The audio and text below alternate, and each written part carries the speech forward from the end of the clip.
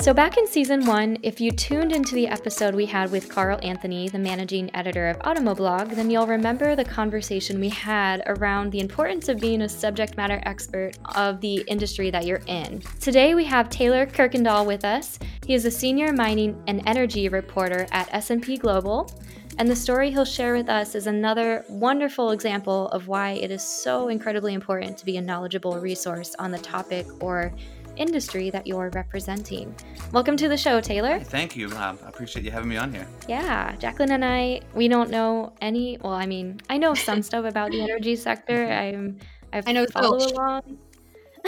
Well, it's a fascinating topic. I think that if we dive into it, you're going to really get into it by the time the episode's over. Okay. Cool. Yay. I love new hobbies and interests. Oh, you do? Cool. So now, the story we'll be referencing today is one that wasn't technically pitched to you via email, I don't think, and I could be wrong about that. It was not. You're right.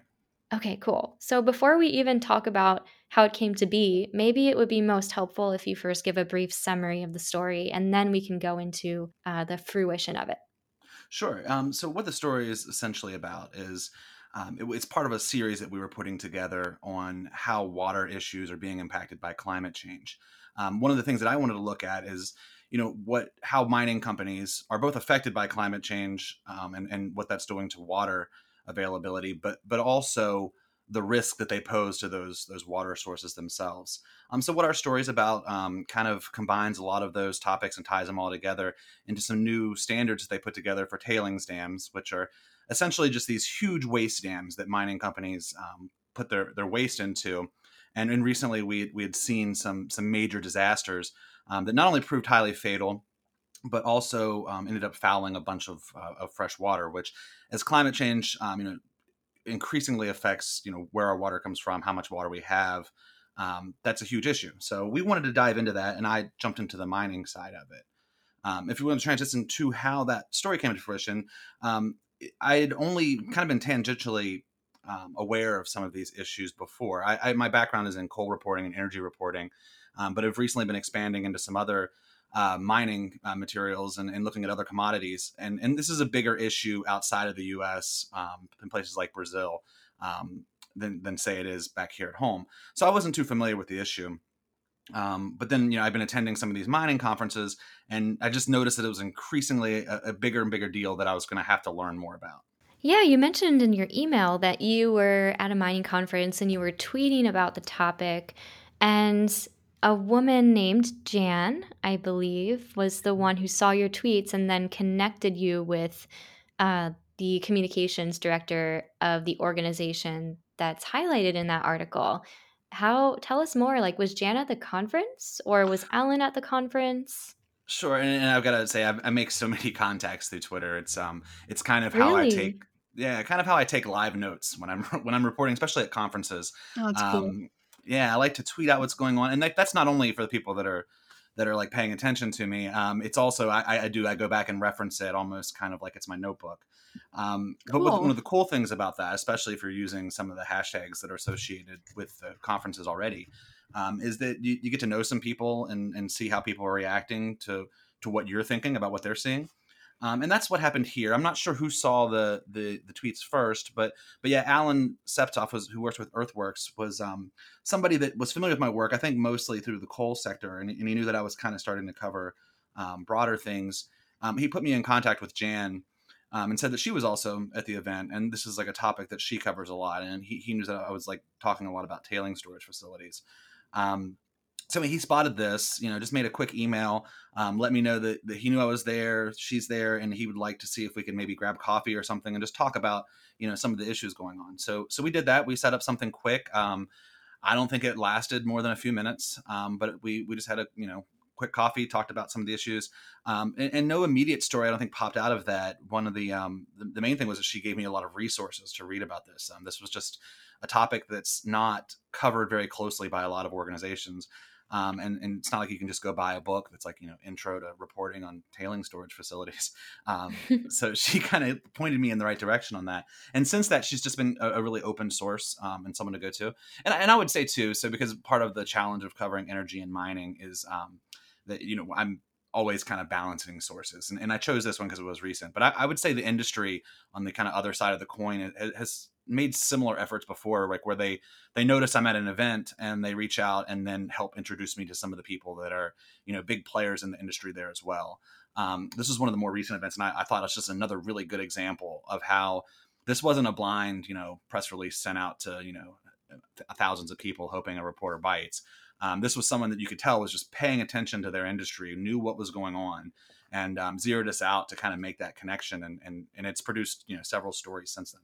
Wow, that's really great. Also, really fun for us to hear about this kind of stuff. We've asked a lot of guests before if they like to go to conferences and if they meet sources or PR people at conferences. And many times they say no, and they kind of react like, what are you talking about? I don't travel for work. So Well, it's cool.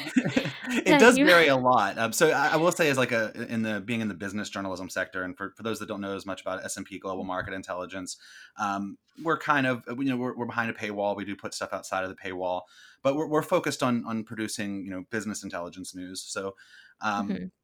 A big part of that is going to these conferences and hearing what those people are talking about. So I did work at local newspapers before this, and you're right, there wasn't as much travel available, but I find it just completely invaluable. If you need to dive into a topic, you got to go and be where these people are talking about it. How are you doing this with COVID-19 impacting travel and probably your ability to meet people in person? How has that changed things? Oh, it's changed a lot in some ways. In other ways, I've seen some really unique approaches and solutions to this. One of them was actually just last week. The Denver Gold Forum hosts Gold Forum Americas. Their online platform was phenomenal. They had a series of webcast events. So whenever a journalist is at these events, we're trying to connect, but we're also listening to these conferences and presentations and trying to get news directly out of those as well, right? So I could listen to those, and kind of one of the fun parts about that was they were scheduled and they released at a certain time, just like you were at the conference. But you could also download the presentation and enjoy it when you wanted to. That's been pretty standard for what I've seen for these industry conferences. But what they did that was kind of extra, I thought was nice, was they had kind of one-on-one meetings that they facilitated through the conference, and I wasn't sure how much time I was going to have, so I didn't solicit a bunch of these meetings, but I got several invites from companies, and got to sit down with CEOs and CFOs of some of these smaller gold mining companies and get their insight and pick it apart. It was amazing. Usually, it was 3 or 4 of us sitting in the room, and someone with the PR contact that set the call up, and it was just really handy. And they put it in discrete blocks, so everybody knew that we were going to be doing 30 minutes here, 30 minutes there, and got access to a lot of people that I wouldn't imagine I could just call up and book an interview for immediately. So I think that there's some cool things coming out of online and virtual conferences, and we're starting to take advantage of that more. One of the cool things that we're doing is that's a really busy conference. There's a lot going on at once. Usually we send one person there just to be efficient, but now I can have one of my colleagues log on and help me cover something if I can't do both at the same time, because there's no extra cost in having them, log online versus, flying them to Denver. That's really cool. I love hearing that. Do you think that virtual events are going to be the way of the future in your industry? Oh, I think a lot of people will move towards it. Yeah. I do think a lot of, so that's kind of like, you're only hearing my perspective on it too. I think For one of the sure, things yeah. that you're missing is the people that are there at some of these conferences. They literally, they go into some of these meetings, they make deals. They're going out to eat and they're doing more business. So they're where I'm probably seeing all these advantages. I'm sure they're seeing some things that are a little bit disadvantages, I guess. Yeah, exactly. And I mean, don't get me wrong. I love traveling around too. So I kind of miss going to some of those. But there is a kind of a sunnier side to it as well. Yeah, I remember trying to connect with a reporter at a conference, and she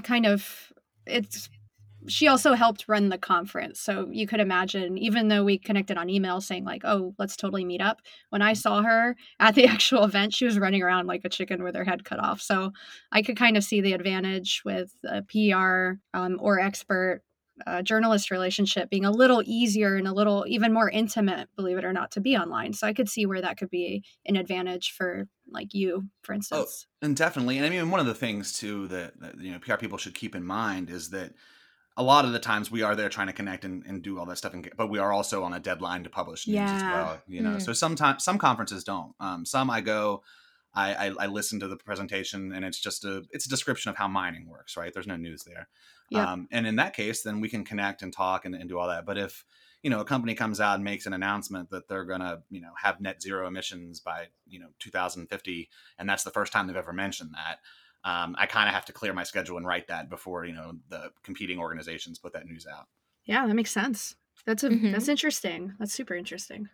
Yeah, and usually, I mean, some of these conferences develop a flavor for which ones are which kind of conferences. Mm-hmm. There's just certain ones I know that I'm going to go and have great context, great conversations on the sidelines, but nobody's going to stand up and break news. There's others where you're like, you look down the agenda and you're like, I'm going to be so busy next week because there's a news story, there's a news story, there's a news story.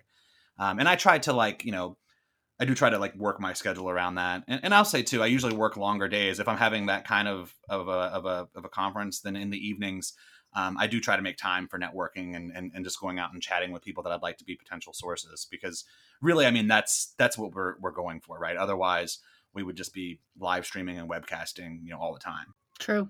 Yeah. I have a question about, I think going back to Jan, it sounds like she was able to provide you with resources that you weren't aware existed. And that topic isn't something you can necessarily Google and find resources on. So that's one way that a PR or an expert can be useful.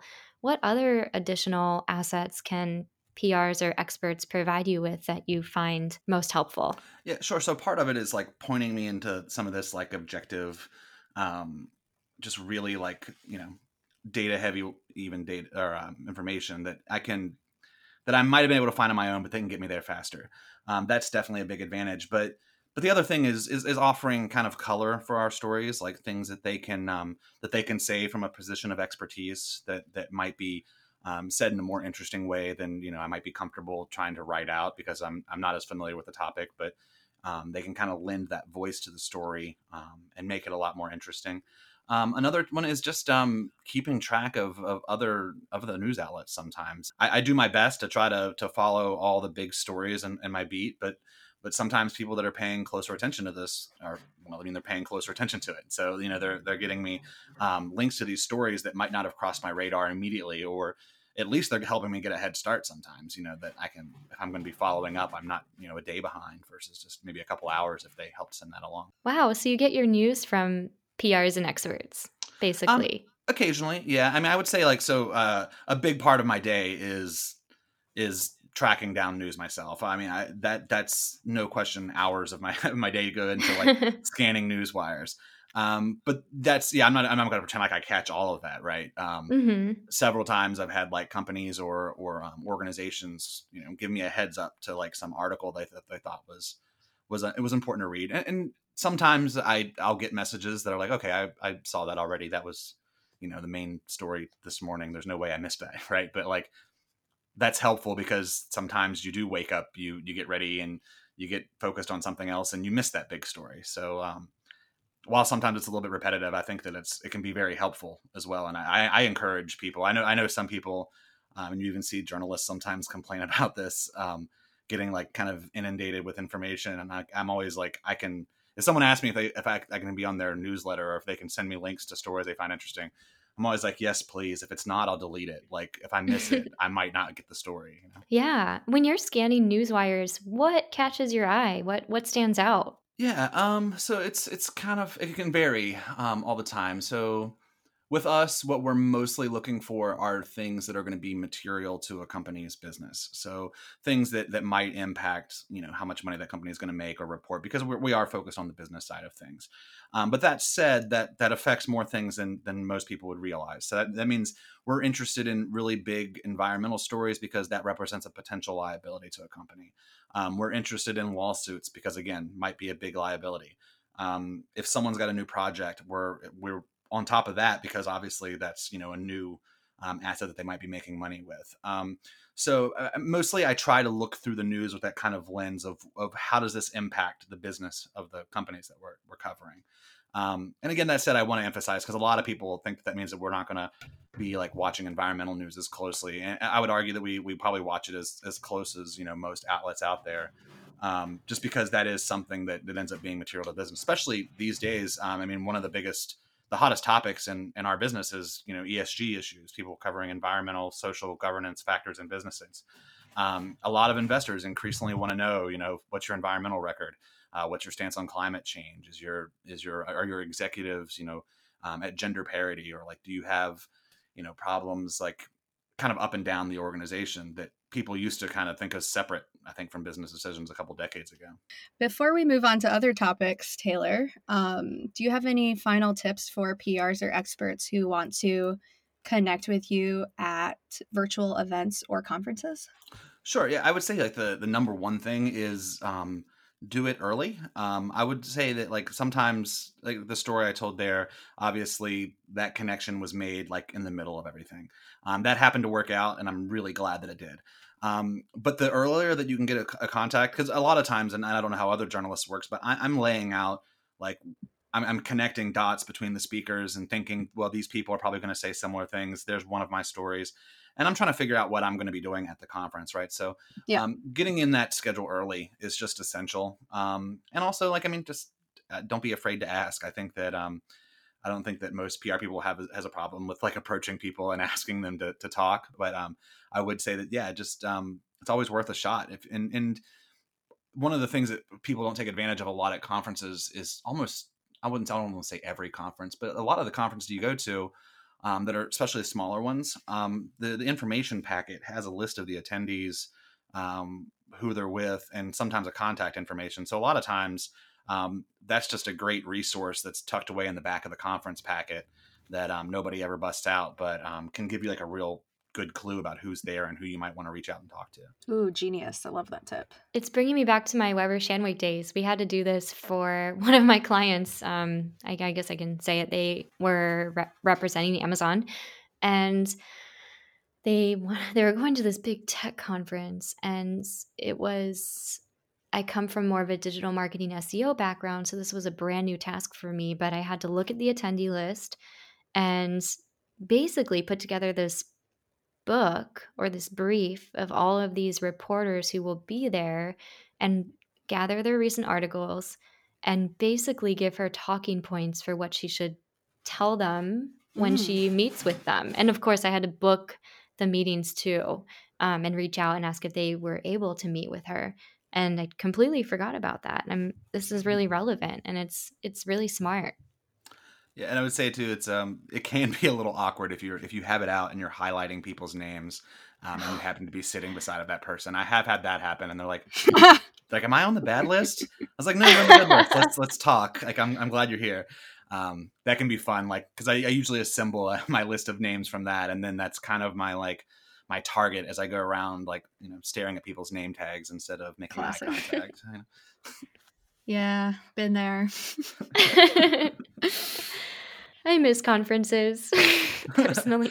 Oh, I agree.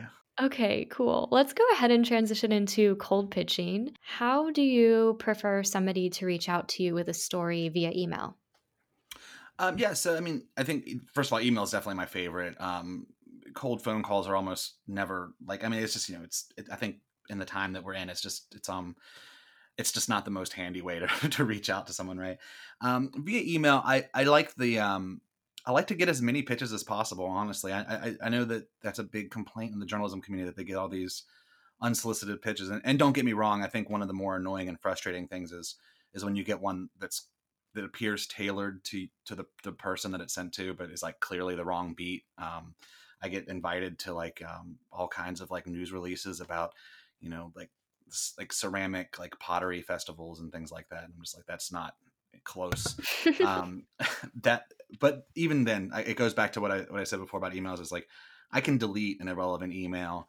I can't go back and get your pitch that you didn't send me if my competitor writes a story that you sent to them instead.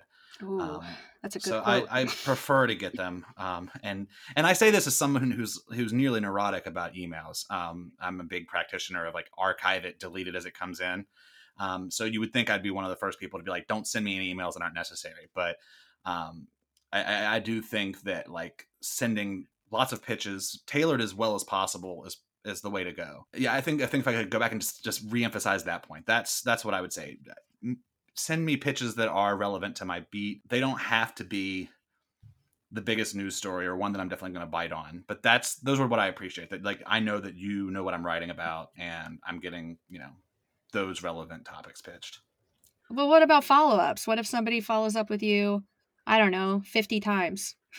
Yeah, so I have mixed feelings on follow-ups. And I say this because I have a couple follow-ups sitting in my inbox right now that I've been meaning to deal with. It's rare that I missed an email, right? Like I didn't. It's rare that I just skipped over your email and went by. I'm sure some Yep. people it just gets kind of lost in the clutter. And I usually appreciate a second follow-up just because sometimes things do float to the bottom of the inbox, or maybe I was busy when I got the pitch and now I'm not. Beyond that, I mean, I think that there's a degree of like, okay, let's be honest. I've seen this pitch and I'm not interested. And this is like something that it came up recently because I was talking to some colleagues and they talked about the struggle with responding to those and explaining to people that that wasn't their beat or anything like that. And it didn't really occur to me because I mean, for the longest time, I receive a ton of these. I can't reply to all of them. It would take too long. So I know some colleagues are doing that, and that would be annoying. But my strategy is to generally kind of ignore those. Now, if it's something it depends too, right? If it's something that's clearly been pitched directly to me, and this is someone that I've worked with in the past or I kind of have a relationship with, I might explain to them why I'm not going to be picking up that story or something like that. If I look up and see that it was sent to 20 reporters, I'm not going to respond and say that I'm not going to be getting to that pitch. But yeah, I think I don't want to try to like lay down a magic number, but I think the second follow-up usually covers it. At that point, like if I was going to cover it and I just forgot about it, I'm going to contact you and let you know that, okay, I'm going to pick this up here soon. But yeah, 50 pitches is that's like probably getting blocked. Yeah, that would be wild. Understandable. It sounds like you're really good at archiving pitches that come your way. And say, for example, someone shares an expert source with you or someone who's available for commentary on a topic. It sounds like you're really good at archiving that and saving it for the future. Or am I putting words in your mouth? No, that's good. I have a folder for expert sources that I might want to contact later. Cool. One of my favorite folders is just called Exploring Big Ideas. It's that one where it's like, it's my folder where I drop things where it's like, okay, that's a really good idea, but if I want to do it the way I want to do it, it's going to take me a couple days or a couple weeks.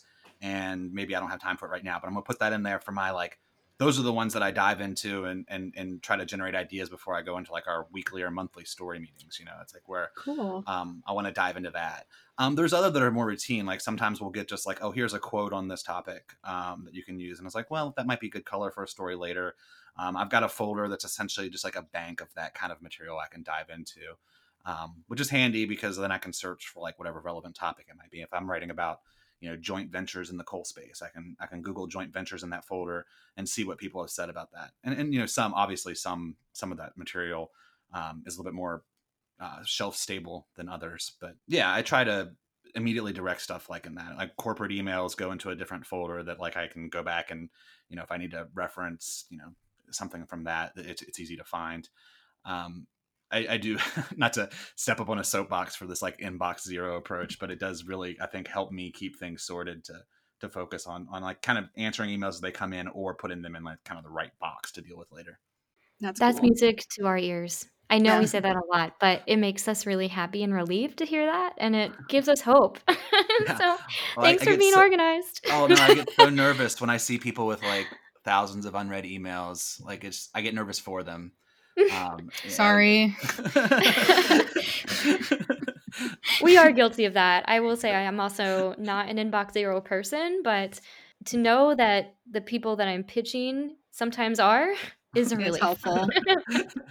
I want to go back to Twitter as well. I'm all over the place today, but That's you okay. mentioned that you refer to Twitter as if it were a notepad of sorts. Do people pitch you on Twitter, or like tell us more about how you use Twitter? They do. I get a lot of direct messages, and I would say when I say I use it as a notepad, I would emphasize that it's still vetted. I expect everything I put on there to be like as fact checked as I would a story. That said, sometimes mistakes slip through. I try to correct those and delete them if possible. But yeah, it's more of the kind of unorganized thought process, and hopefully I hope it's reflected in stories that I write, that I've distilled that into something a little bit less freewheeling. It's this great like way to connect with people, I think. And don't get me wrong, there's frustrating parts of it. I think some of the the least fun parts of journalism, or some of the kind of negative comments you can attract sometimes that aren't really contributing much to the discussion. And Twitter's kind of puts a target on your back for that sometimes. But in general, I think it's just a great tool for connecting with other people. I've met so many sources through that, just because, and it takes a while sometimes. I think I've told colleagues this before that are just getting started on Twitter. It's so hard when you get started, because when you first get started, you're tweeting into like a void, right? You Yeah. feel like you're just like sending messages into a hole that's going nowhere.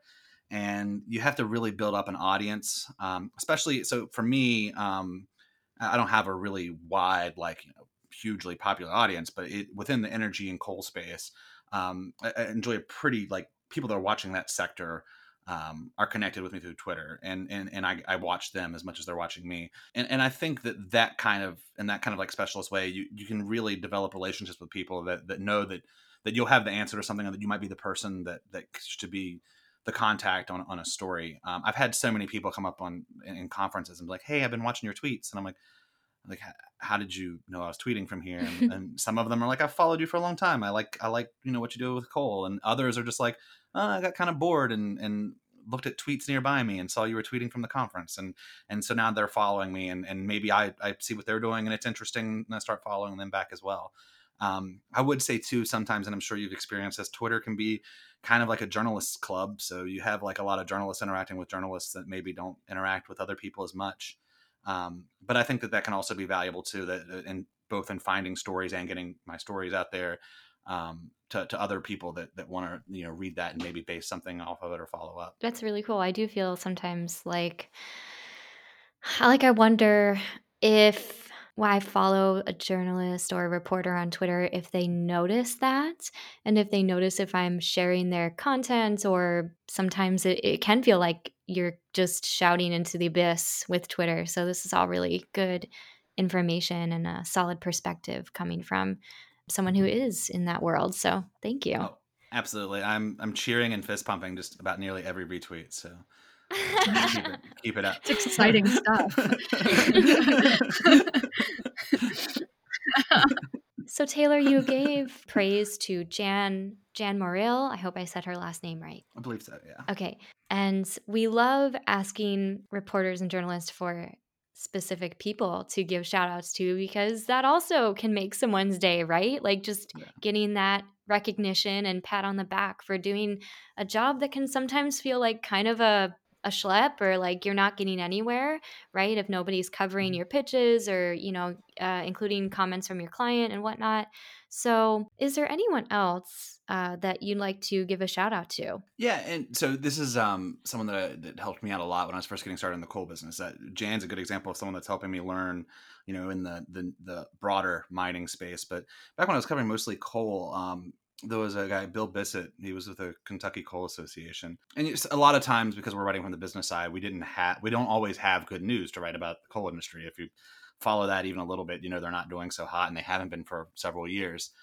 He was always really good at putting me in contact with people. And I mean, he would send pitches about ideas and things that he was paying attention to in the space. And I don't know, I just always appreciated his willingness to, when we got to conferences, he was like, here's this person that's going to be good for this topic. Here's this person. And like, I don't know, he was just, he was enthusiastic about the coal sector. And he was excited to tell that industry's story. And I think whether you agree with that or not, I mean, I think that's something admirable that you're not, because I've dealt with I've come up against other, types of PR people in the coal space. It's more about delivering as little information as possible sometimes, or kind of, here's the company statement. That's it. And I just think it goes a long way when you're willing to sit down and work with people about with those stories. And he always did just a great job with that. He's with I think the West Virginia Business Group now, and has moved on since then. But when I first got started, he really helped me, point me in the direction of the people that would help out, including some of the contacts I made with executives who I'm still able to call up today, largely because he made that introduction and was like, here's Taylor, he writes about the industry, this is what he does. And I think he did a lot of work on that other side that I didn't see and I can't really speak to, but did a lot of work to kind of let them know that they were going to get their story told in a fair way as well. Right. He was a true connector. Yeah, Sorry. and I think that's yeah. I mean, it shows. I think that that's what he was passionate about was like connecting people, and he Right. liked to read about the stories that we were doing. That's really cool. Thank you. I think Jacqueline had the last question. All right, final question, Taylor. It's a tough one. Good luck. So get ready. Do you have any final words of wisdom or advice for PR people looking to connect with you or anybody who writes about energy in the energy sector? What are your hard-hitting tips? Final tips, if you didn't name anything already. Ooh, I- that one is very hard. Because I feel like we've covered so many of them. One of them is just. I Yeah. mean, send me good ideas. One of them. Just make sure that they're absolutely relevant. That's one of the first things. If I could like snap my fingers and change one thing about kind of what's going on the PR side, it would be that kind of unsolicited, off the wall topics that don't match the journalist at all. Perfect. Yeah, because it also kind of seems like an easy one, right? Like, I mean, it's like just send. You would think. Yeah. You would really think, but it's kind of wild. Oh man, that's a good one. Anything else? Yeah, another one like so, and I know this can be hard, especially when you first start working with a journalist, but like kind of embargoed and held materials, I think, are just such a useful tool. I know that that comes with some issues and can be a little bit sensitive. But even if it's not gonna share materials that are gonna be released on a certain day, it's just so nice to have a heads up. I think one of the questions that come up a lot, and that you guys might have mentioned in the email to me, is this the idea of when to send a pitch, Yes. and that's something that I think is challenging because if it's in the morning, if it's at 8 o'clock or 9 o'clock in the morning, I've probably already laid out what I wanted to do that day, and now you're not just competing with other possible stories. You're competing with like what I've already decided I'm going to start working on and maybe already started working on. At 5 o'clock, 5:30, the story is kind of stale, right?